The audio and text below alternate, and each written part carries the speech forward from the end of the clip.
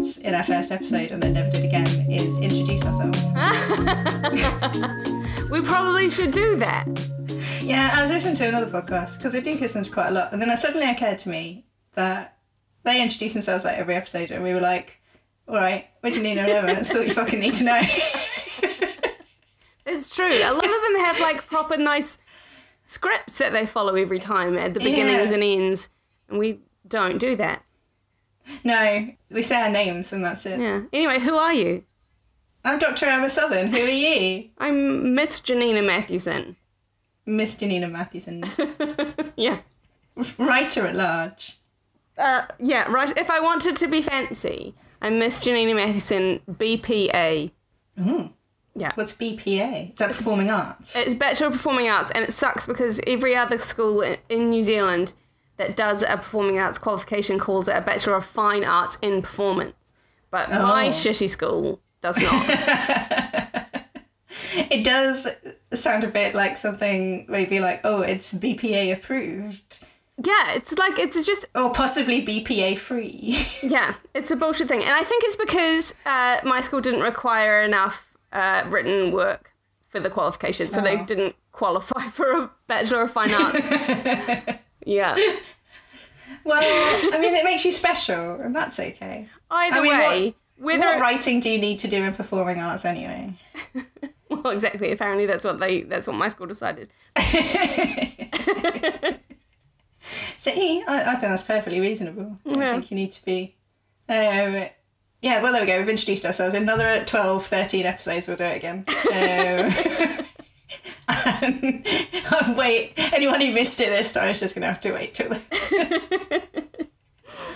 Just keep listening every week and think, who are these people? When will I find out? Just have to keep listening and eventually we'll tell you. What are we talking about today, Janina? Today we are answering the question. We're answering a fun question about Nazis. Who knew there was such a thing? The question is, did the Nazis go looking for the Spear of Longinus, and was it a powerful but evil holy relic? That's a good question. Yeah. Before we get into it, though, I do want to apologise. I'm very, very warm, so I've left my window open.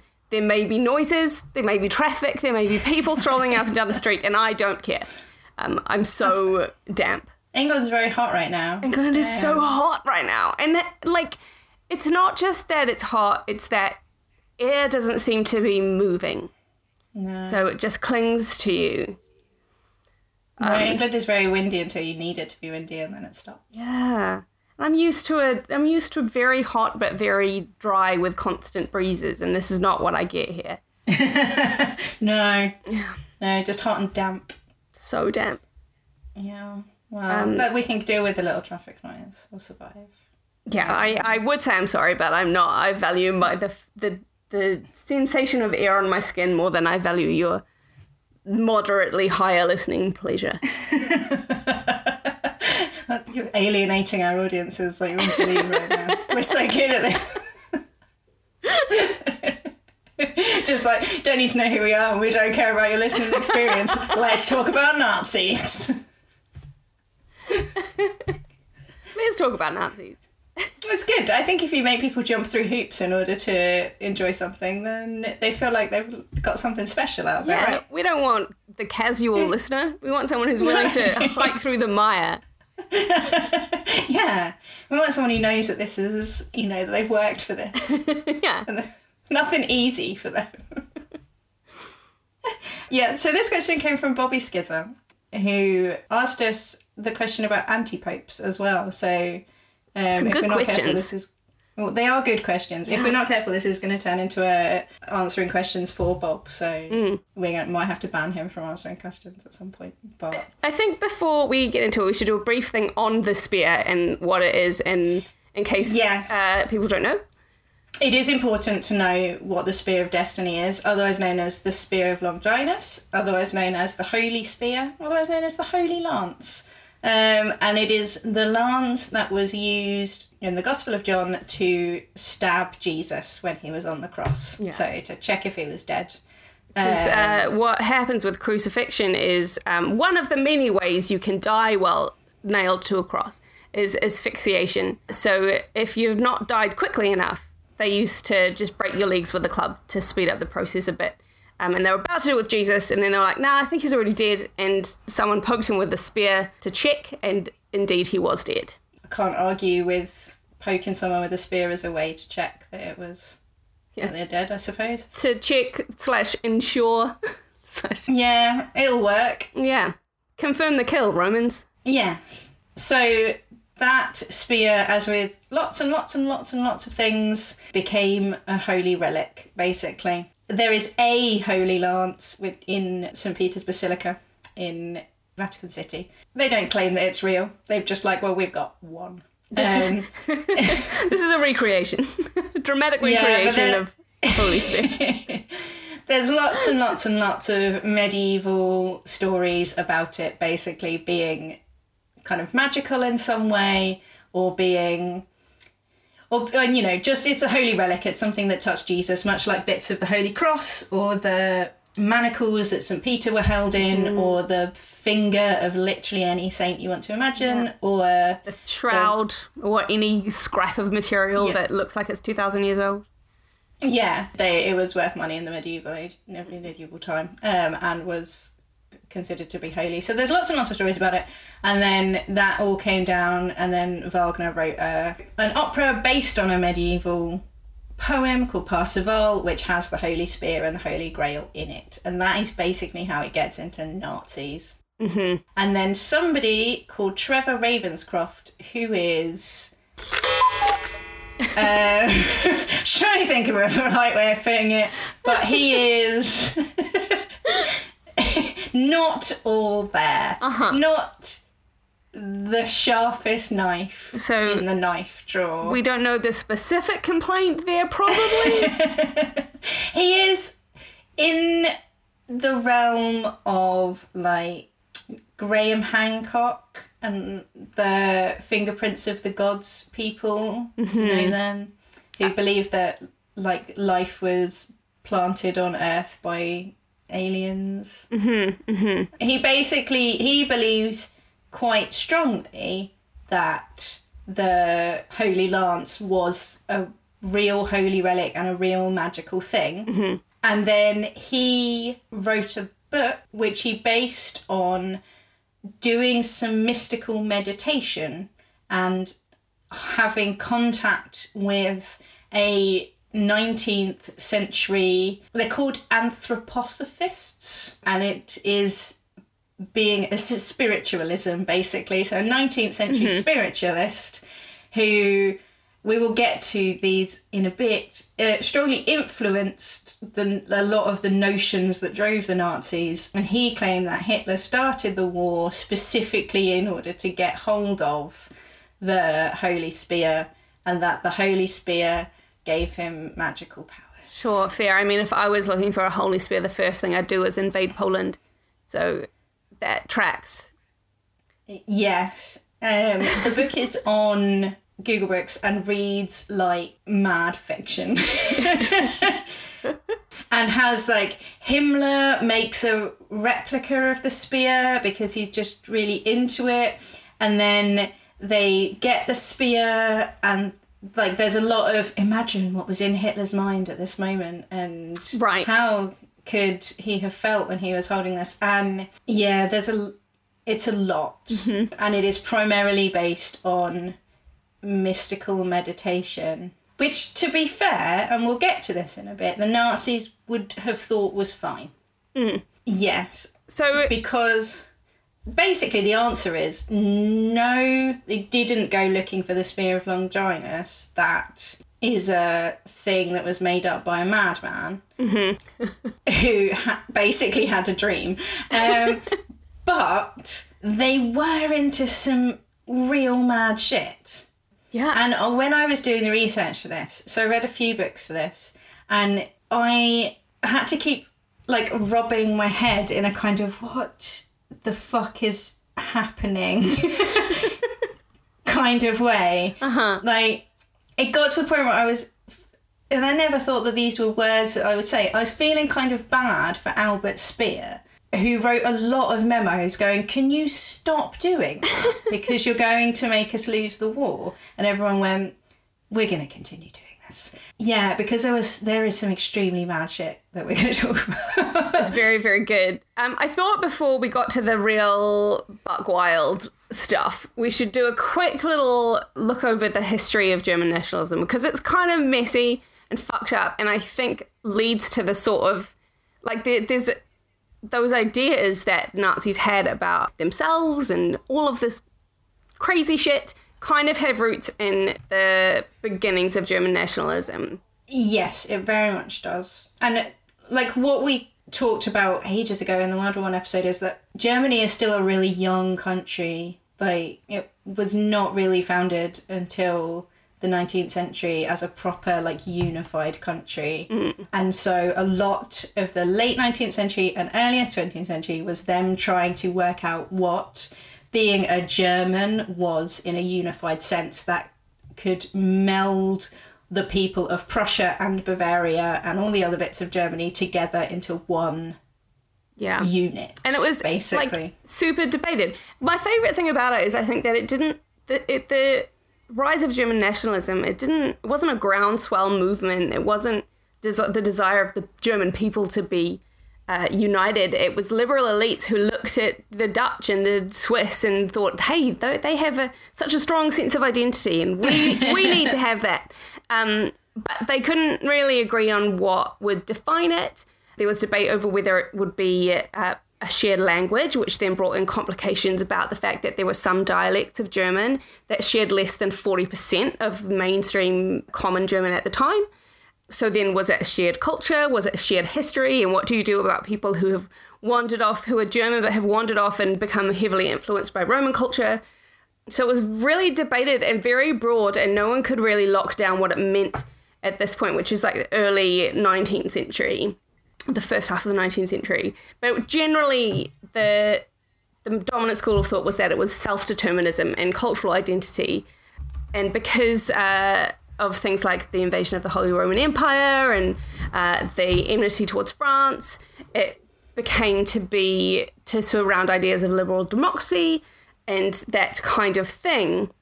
And then the revolutions of 1848, because in 1848 there were just revolutions left, right and centre all across Europe. Everyone wanted to go. And if I remember rightly, not many of them succeeded. I think most of them just sort of fizzled out. But that sort of rise in a rivalry between Prussian and Austrian interests. And while there was a concerted effort to form a strong German nation state, it didn't happen because there was all this tension. So after that, that's when nationalism in this region started to get super military, and all these ideas of hero warriors and strong fighters began to take hold a bit more, and nationalism in general became much, much more conservative and became really obsessed with the Teutonic Order and the success of Teutonic soldiers in the Crusades.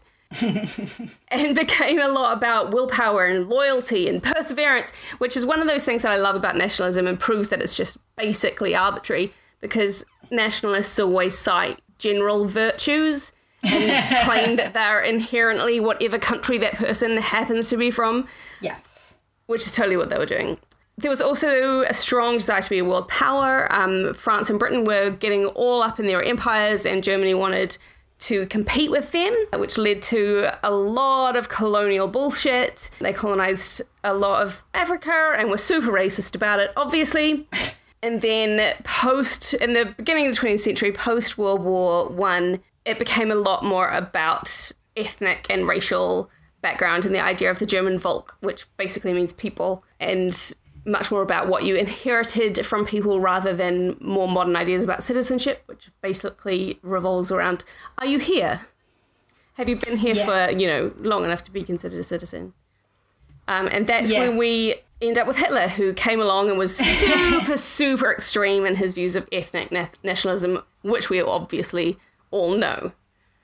Yes. And part of that project of nationalism was the Volkisch project, and was the attempt to create and codify almost a German cultural identity. And you have the Grimm brothers, like we all have the the Grimm fairy tales, but they were two academic brothers who, you know, went round and collected folk tales and collated them and put them together as an attempt to create a national mythical identity and to create a folklore that was exclusively German. And you have Goethe doing a similar kind of thing, Wagner very much doing the same thing, taking folklore and taking bits and pieces of German kind of peasant culture and turning it into something magical and mystical and exciting. And this is happening at the end of the 19th century, moving into the 20th century. And at the same time, very specifically in Germany, there are 3 or 4 very weird spiritualist and I'm trying to think of a nice way of saying it. Spiritualist and a kind of esoteric movements going on, because the folklore side of German identity was really, really important, and are completely obsessed with myths and sagas and runes, which Nazis were mad on. But they also had, part of that was becoming obsessed with Aryanism, but Aryanism comes from this thing called Theosophy, which was created by a woman called Madame Blavatsky in a book that she wrote called The Secret Doctrine. Before, just because I didn't even know where the roots of that word were, because the idea of being Aryan actually refers to Indo-Iranians, who were a group who brought Indo-Iranian languages into Europe. But that was sort of co-opted. It was co-opted to a certain extent. So basically, this is how it gets into Nazism. So Blavatsky writes this book called The Secret Doctrine, in which he claims that there are 7 races of humanity to a certain extent, of which 2 haven't happened yet. So the original... These are fantastic. I mean, the thing is that this reads like I work in a bookshop and we have like a shelf of this stuff that talks about Atlantis and stuff, and people come in and buy them, and we try to stay away from them a little bit. But this stuff became so important. Like, I really cannot emphasize how this is the root of German Nazism. Like, this is the core of it. So hold that in your mind while we talk through what it means. Yeah. So there are 7 races. The first race, however many years ago, was the Polarians, who were not made of matter. And they reproduced, what's the word? Parthenogenesis. They just kind of split like cells. Sure. Because they weren't made of matter. They were just spirits in the air. What was there to split if they're not made of matter? I don't know. Don't ask questions. At some point, closely at the theory. It doesn't hold up. Yeah. This is very much like the ancient Greeks used to have a theory that there was a golden race of men, and then there was a silver age, and then a bronze age, and then the time that they were living in, so like the time of classical Athens, was like the Iron Age of men, and everyone was made of shit. Sure. And this is quite similar to that the idea that as time goes on, humanity is kind of degrading. So the next race of people were called the Hyperboreans, and they were kind of gold and shiny, and they reproduced by budding, so like a flower. And after that, there was the Lemurians, and the Lemuria is now seen as a lost continent, kind of like Atlantis, but bigger. Okay. And is quite big in esoteric circles still. They reproduced by laying eggs, and they were giants. So we're getting closer. Then the 4th race were the Atlanteans, which is that Atlantis from Plato, and they were bronze. Sure. It's unclear whether the Lemurians were silver. Didn't comment that out. But they were kind of shiny and bronze. Then there were the Aryans, and the Aryans are kind of like humans now, but better. And the people who are descended from the Aryans, so they're not quite Aryan, but they are descended from Aryans, are the people of Indo-Iran. So India and the Mesopotamia and pushing over into Mongolia. Blavatsky thinks those people are Lemurian, so they're like a step above. She's very into the Mongols. And everyone who kind of exists now is in that area is descended from the Aryans, of which the people from Indo-Iran are higher than everybody else. Sure. Except Jews and Aboriginal Australians. It's there are a lot of other people. Yes. Interesting two subsets to just zero in on. Those people she had a particular dislike for, and you will immediately see where the Nazis came in on this.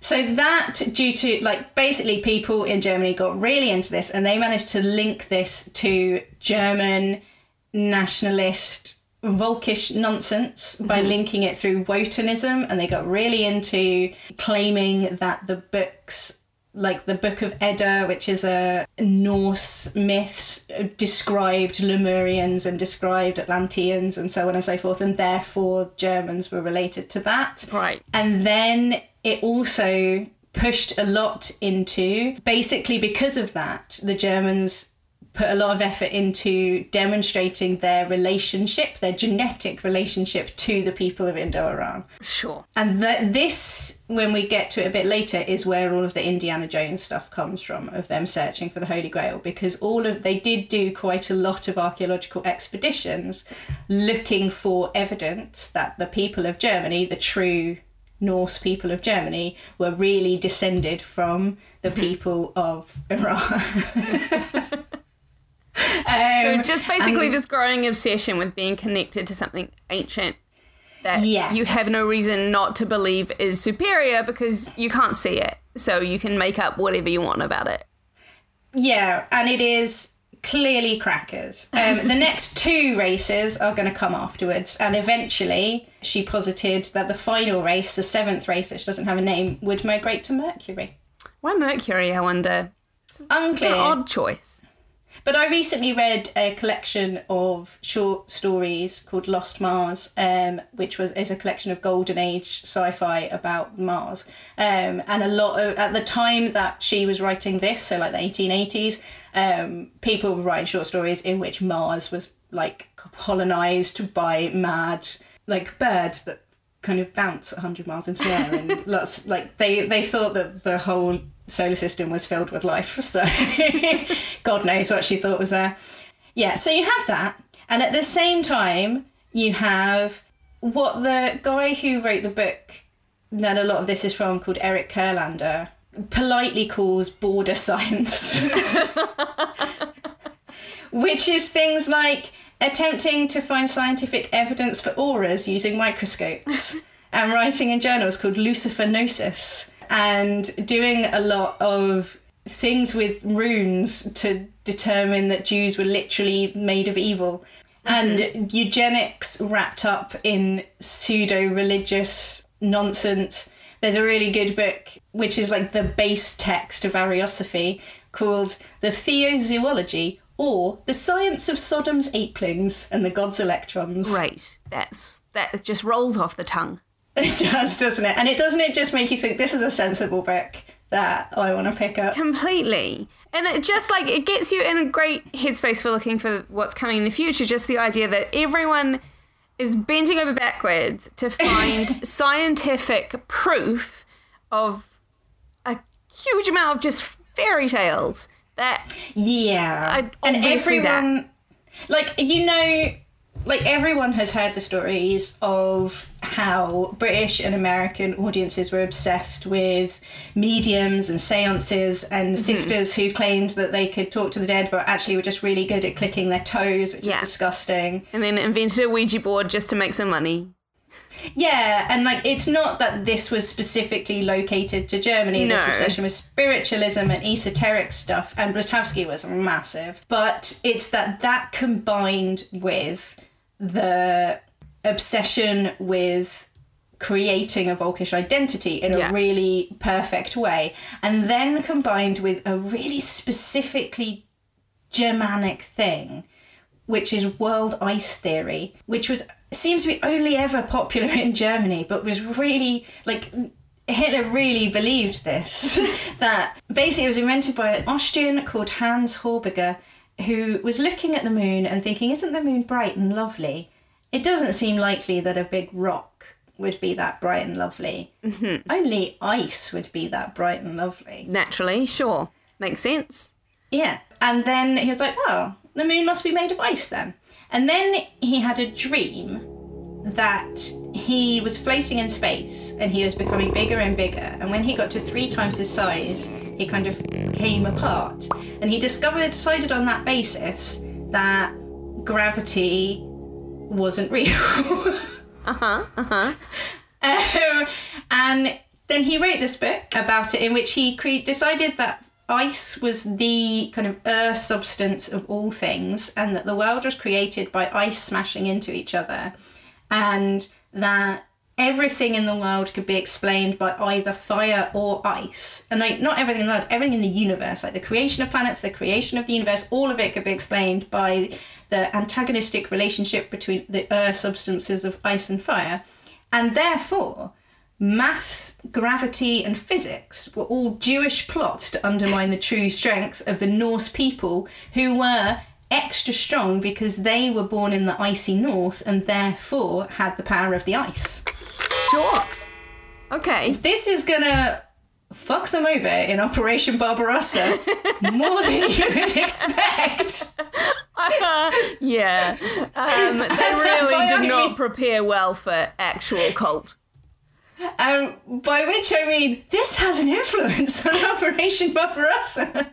Yeah, so literally thousands of German soldiers died because they were told they were people of ice and didn't need to worry about the cold. That they didn't need to be cold because the Slavs were considered to be closer to Jews, and therefore thought that they would just kind of naturally die in the cold, and that the Germans didn't need to be protected properly. And that is frankly just the beginning. This has been so eye-opening for me researching this, because you were always taught in school like the rise of Hitler, and that it was kind of this a fairly perfect storm of Germany suffering after World War I and the what was placed upon them by the winners of World War I, and then hyperinflation, which I have to say in my GCSE was blamed on them. And then they turned around and blamed the Jews, and that is, and this shows how much more there was to it. Like, it was such a perfect mix of esotericism and science that you would not recognise as science now, but you totally would in 1914, and Germans seeing themselves as colonised subjects, but also seeing themselves as inherently better than the rest of the world. And then this kind of mystical belief that things could be changed, that it's just such a perfect and very specific storm of crazy on all these levels, on like the social, the economic, the political and the religious, that it is wild. It's completely buck wild. And like, in a way it's kind of comforting, because everything going on was so outlandish in all of these different directions, and that really is, hopefully, I mean, to knock on wood, obviously, assuming bad things can't happen is the most dangerous thing to assume, but it does seem like a very, very unique confluence of events. Yeah, I mean, I'm always irritated by Nazi references anyway, because I'm like, there's more to the world history than just the Nazis. Like, there's a whole bunch of terrible, terrible fascist things that have happened. Or just terrible, not even fascist regimes, just terrible regimes that have occurred. You don't have to just go for the one you've heard of. And the more I look into this, the less useful a Nazi comparison becomes, to be honest. Because they drew so incredibly heavily on supernatural and esoteric doctrines in order to create effectively an entirely new culture and to control that culture to an amazing degree that I honestly don't think it would even be possible to do it now. Because I feel like it's the sort of thing that's never possible to do if you are trying to do that thing. Yeah. But I think, I mean, just in terms of the way their control of the media, their control of everything was so tight. Yeah. But this infiltrated every aspect of Nazi ideology. And there's this thing where most of the people who are writing about these esoteric and supernatural elements of Nazism are people like Trevor Ravenscroft, who basically think it's real. Yeah. And are like, oh yeah, well, Hitler was actually a demon. Yeah, it seems like there's no middle ground. You're either like full bore, yeah, they were searching for relics and artifacts and supernatural things, or everything was socio-economic and practical. And there's you strip room, it out. It seems like for just a, hey, this was going on. Yeah, and I really do recommend the Kircher book because it's very readable and it's like just came out last year and it's very interesting and it's quite stressful. It's not stressful, it's just mind-blowing. Like, their reliance on... Okay, we should tell some stories about the kind of things they what do. What do the Nazis actually do? For starters, all right, at one point, they discovered that the British were becoming very, very good at establishing where German ships were and where German U-boats were. Mm-hmm. And they were just really good at finding where they were in the sea. That seems like the sort of thing you could do by magic. Doesn't it seem like the only way you could do that would be as if you had magic? Uh-huh. Because they had no idea that the British had developed radar, and they had absolutely no idea that their codes had been broken. So their only possible option, instead of thinking, I wonder if they have developed a way to break our codes, they thought it was magic. Mm-hmm. So they believed very strongly in basically cosmic rays that controlled the Earth. And so they built in their Navy headquarters, a pendulum. The official German Navy. Yeah, the official ones. Yeah. In Berlin, this is the official thing, a pendulum dowsing institute. And they put down a little map of the Atlantic, and then with little squares, and they got a little toy boat, and they moved it from square to square.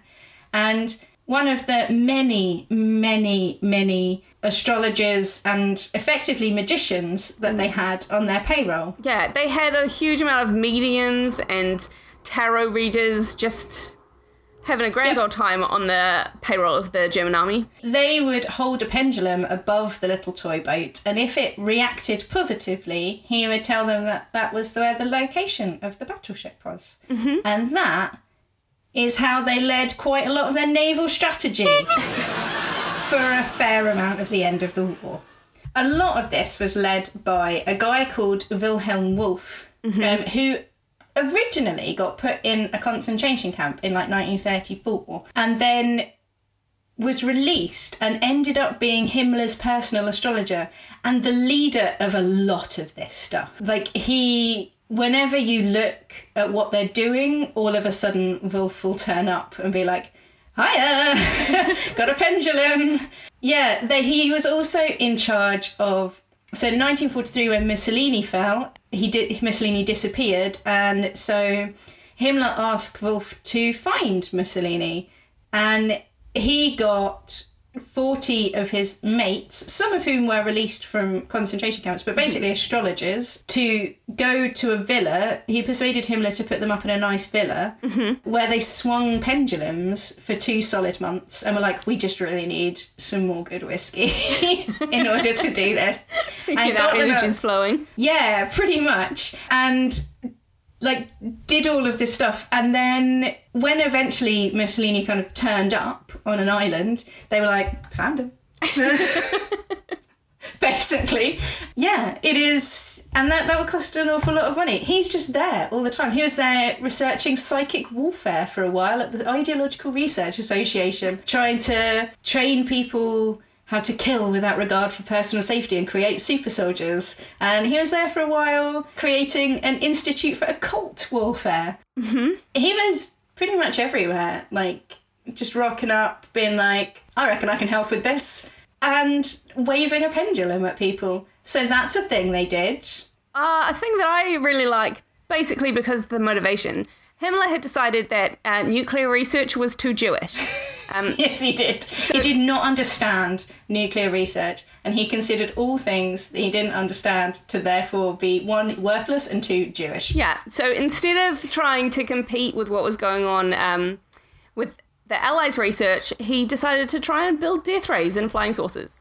Yes, he did. This is astonishing. And this is like... you have to be grateful for it, because the amount of money and research and time and energy that they poured into trying to build death rays and anti-gravity machines. See, I think it's really important to note this stuff, right? Because I feel like Britain and America in particular, but probably all the allies, really, really like bigging themselves up about how they defeated the Nazis. For a long time. We rescued the world from fascism because we are so strong and so great, but actually the Nazis fucked up because they were prioritizing research into death rays, literal death rays. Yes, and they were so convinced that they were right and that nuclear technology was fairly unreasonable that when, after Operation Paperclip took all of the weapons researchers off to America, he was convinced, one of the Nazi researchers was convinced that the USA won the war with help from the aliens. Because how else could they do it? Yeah, that was the only way that he could really rationalise it. Do you know what this also makes me just fills my heart with a little bit of joy? Is how invested we are as a, like, sort of pop culture wise with the idea of a genius Nazi scientist. Yes, we are. We love that idea. And they were doing this shit. Yeah, it's just a little beautiful thing. It is. And they were, like, they really thought that, because they were very into ancient aliens, they thought that previous races had magical powers to control minds and to wield lightning and the like. And so they tried to recreate that. This is where I started to feel a bit for Albert Speer.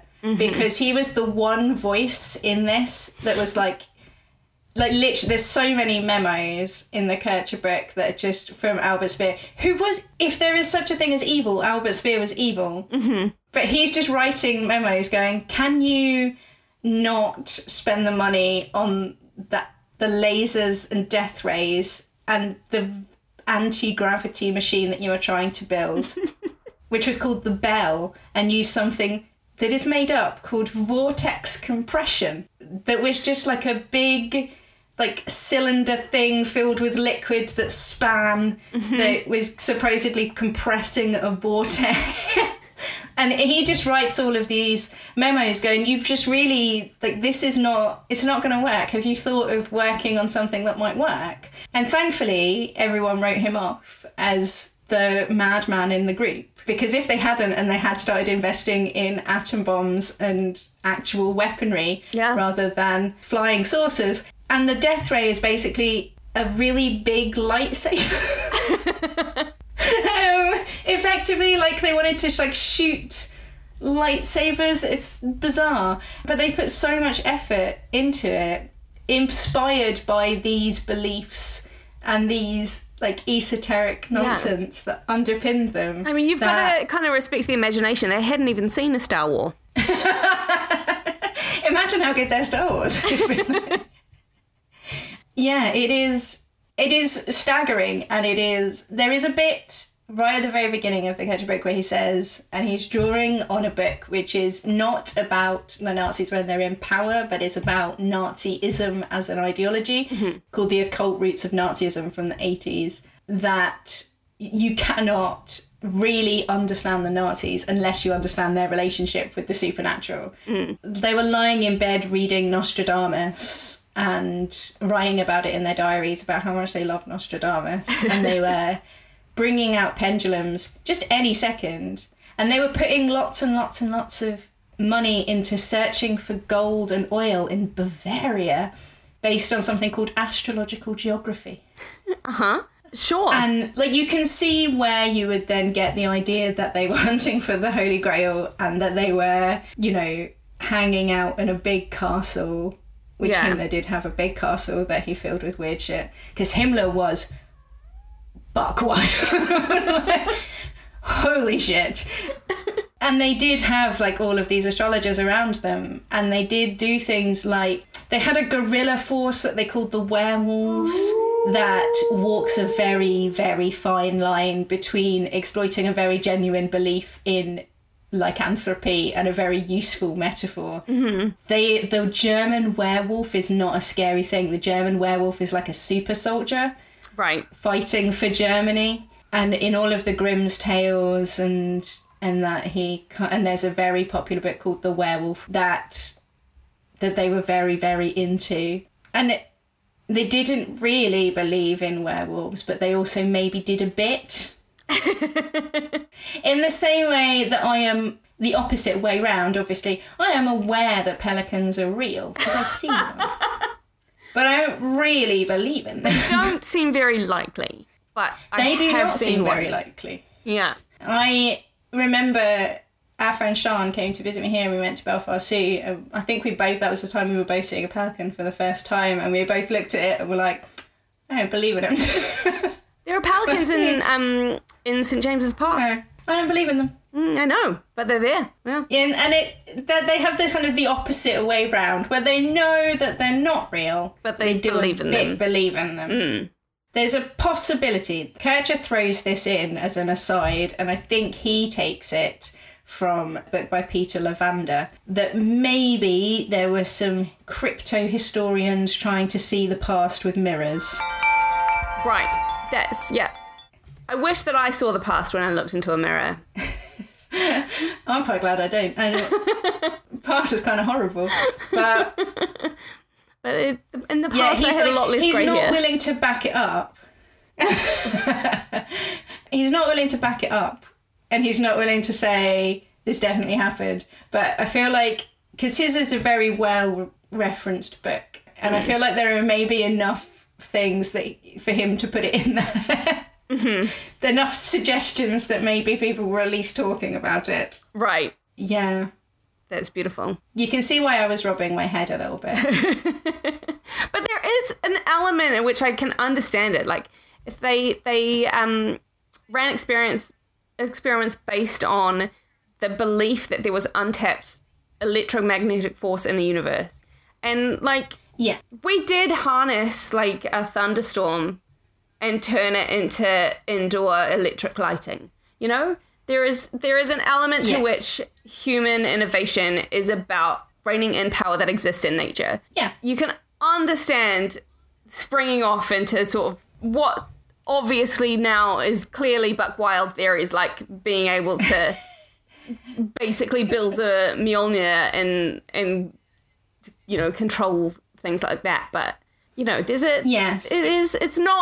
It's not unrelated to actual science, but it is definitely not actual science. Yeah, it's underpinned by an ontology which is called anthroposophy, which is the belief that there is a tangible spiritual realm that is adjacent to the physical realm, and that if you try hard enough, that spiritual realm is accessible to people. Mm-hmm. And that is the ontology that underpins all of this. Like that is how they saw the world, that there was a spiritual realm, that spiritual realm was very, very, very real, and that if they tried hard enough, they could get it. And the thing with that kind of belief is that every time that pendulum moves over a toy boat, and it happens to be in a 100-mile radius of a real boat, then that's proof that it was real.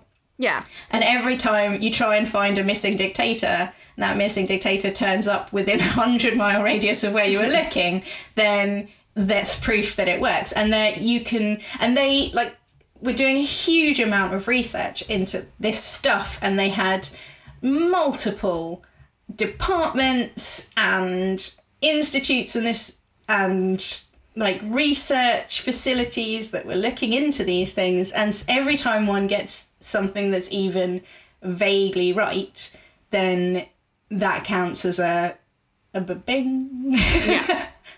And it reinforces your belief, basically. And that was unhelpful for them. Yeah. Basically. It was, you know, they had the Office of Folklore Research, which was fun. They were very obsessed with runes, lots and lots of runes. And they were creating Aryan rituals and Aryan celebrations that could effectively replace Christian ones, because Christian ones were not Aryan enough. So lots of solstice festivals to celebrate the sun. Christian rituals are very heavily tied in with Jewish people. Yes. Now, where this gets less, what the fuck, and more, what the fuck, you can tell the difference there, is the fact that the reason that they were able to do all of this while still very effectively fighting a 6-year war is that they had an enormous slave population of Jews and gay people and communists and Romani, everyone that they thought was bad. And they had a huge slave workforce, basically, that were running these experiments that were being used in the human experimentation when they were trying to create, all of the human experimentation that was done in concentration camps was done fueled by these beliefs and was done in order to further the research. When they're looking for super soldiers, they're doing that by doing terrible, terrible things to concentration camp prisoners. When they are fucking about with building anti-gravity machines, which they were using like uranium and things in, they were just letting people carry uranium around. Not a great idea. No, and they were... that's why they were able to put huge amounts of research resources in and still be disturbingly good at fighting the war, because they didn't have to sacrifice any of the people that they considered to be okay. Yeah. Basically. If it had been any other country, then they would have had to sacrifice some of their own workforce, who would therefore be taken away from the armies. From the war effort in general. Yes, exactly. Yeah. And this, they considered this the war effort. It just wasn't helpful. No, decidedly not. But, the fact that they had millions and millions of people in work, this is what the workforce were doing, is they were working on these kind of things, and this is what they were being sacrificed for. And it is the story of the concentration camps and the final solution and all the rest of it is not very well told in history classes. No. And it is not explained very well, and it makes it seem like the Nazis came and then the final solution started in 1933, and it didn't start until much, much later. Yeah. But the majority of the war, they were slave labour camps. Right. They were the vast majority of the time, this is what they were using those camps for, is for human labour, so that they didn't have to sacrifice anyone else. Yeah, and we mentioned this at the beginning, which is Operation Barbarossa, and how their ancient aliens, ancient peoples, ancient nonsense ice stuff affected this. So Operation Barbarossa is the invasion of Russia. Basically, the belief that they could march into Russia, a huge, mostly empty country full of virulent nationalists controlled by their government, and in the middle of winter, and win. Because effectively they believed... So there's two things with Operation Barbarossa. Partly they believed that Nordic soldiers, being descended from Aryans, are therefore better, and also coming from an ice place, were inherently better prepared for fighting than Russian, in inverted commas, Slavs, and would just cope. So they did not equip them particularly well. And secondly, they had an ice theory institute, which they used to try to predict the weather using astrology. And that institute, which was another one of Himmler's many pet projects, predicted that the Russian winter would be very mild anyway. It was not. No. Yeah, and the Russian army just sent masses of soldiers after soldiers because they had the people to spare. A lot of people in Russia. Yeah, much like the Nazis, they were very keen on not valuing human life very much. Yeah, so they were a disposable force. Yeah, and as it turns out, they were considerably better prepared because they lived through it. Yeah, they had some kind of preparation for it, which surprised everybody. And many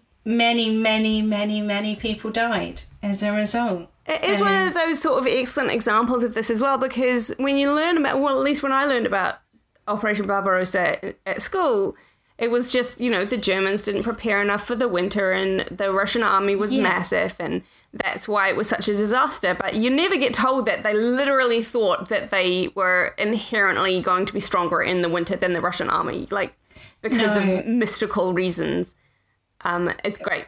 I mean, it's not great. A lot of people died very horribly, and that is obviously bad, but it's just, it adds a little colour to the anecdote.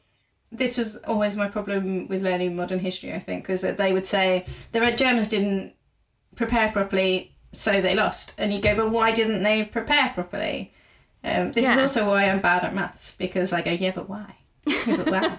Yeah, but why? Yeah, I think in this case it's a particularly pertinent question, because Germany was a force to be reckoned with. They did this. It was a very successful war up until they lost, and they managed to achieve a lot of their aims. And yet they failed so spectacularly in this one crucial area, and it is just really interesting to know that was due to such a buck wild reason. Yeah, I mean, it does. We've been saying the word buck wild a lot, but it's relevant. It is, and I have been doing my best. I've been failing quite a lot, but I have been doing my best not to use ableist language. And buckwild is a useful way to not say something worse. Yes, I'm aware that I've said many things, but I try. And yeah, we try. It's like no one's perfect. No one is perfect, and this subject is a test of anyone's strength. Yes, with a lot of things. Yeah. Yeah. Yeah. Do you have anything else you want to add? I think we've covered a lot of things. Okay. Basically, the Nazi war effort was completely bonkers, but also completely horrific at a very fundamental level. Everything about it was wrong, and wrong in the objective sense of science, and wrong in the subjective sense of morality. Like, everything about it was fundamentally wrong. And they came up with some buck wild ideas and hurt a whole bunch of people in the pursuit of them.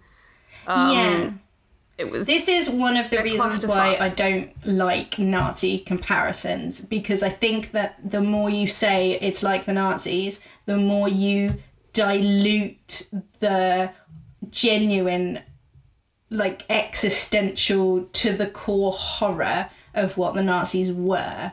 And yes, I think there are other comparisons that can be used.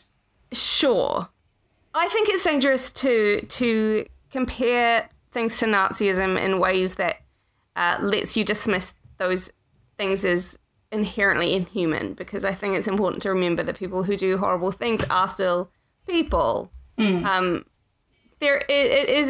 This side of things is important to consider because it points out the catastrophic effects of essentially ignoring valid and authentic and well-interrogated science. And that is something that's also something that's unnerving about the rise of the alt-right now. Yes. Is that it's so bound up in pseudopsychology and ignoring climate change and all these sorts of anti-scientific areas. And I think that's also kind of important to note. It is. I think the alt-right version of Nazi esoterica is that particular brand of evangelical Christianity that is almost non-biblical, and which celebrates. And it's the same thing. Like when you talk about Himmler as dismissing everything he didn't understand as being Jewish, that's exactly what happens in the evangelical church. There's fear of considering ideas that are foreign to you. But I think there is a second branch as well, which is sort of the men's rights activists. Pseudo-psychologically analysing people in ways that are just and not at all supported by any real psychology and taking that as gospel. Yeah, it's a similar sort of mentality. Yeah, and it's unpleasant. It is. Yeah. But I think that answered the question. Yeah, the answer was no. But they did do other stuff. And that stuff is something else. Is very specific. We will put the links to the books that we read in the notes. There is a Lapsum's Quarterly article as well about world ice theory, which is also by Eric Kurlander, who I have been calling by a completely different name for this entire episode, but we'll ignore that. And Hitler's Monsters is great. It's like new out and you can get it in normal bookshops. It's not like a £200 academic book. It's like properly readable and has so much stuff in it that is stressful. What are we going to talk about next time?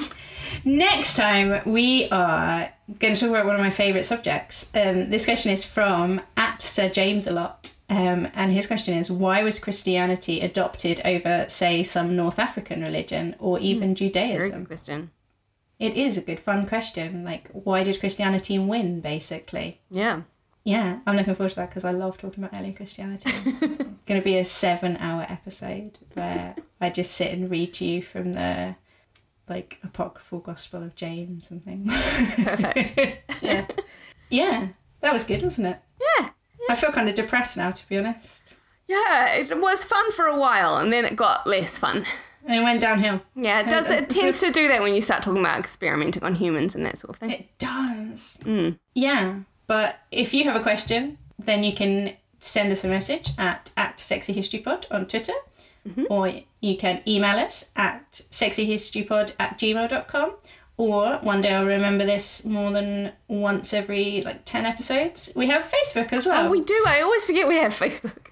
And that is Sexy History Pod because they would not let us have the word sex in the title. It's a family show over there. So it's SXY History Pod. But it's probably not the most reliable method if you're wanting to ask a question because we do constantly forget that it exists. Yeah, well, I do get the things on my phone when people ask me questions. So if you do say something there, I will see it and Oliver will see it. It's just that I always forget to mention it here. And if you leave us reviews and like us and subscribe and do the other stuff, we love that. That makes us happy. It's very, very good. And until next time, I am at Nuclear Teeth. And I am at J9andF. And our excellent producer Oliver is at Kiwa. That's it. Yeah. Bye, Janina. Bye, Emma.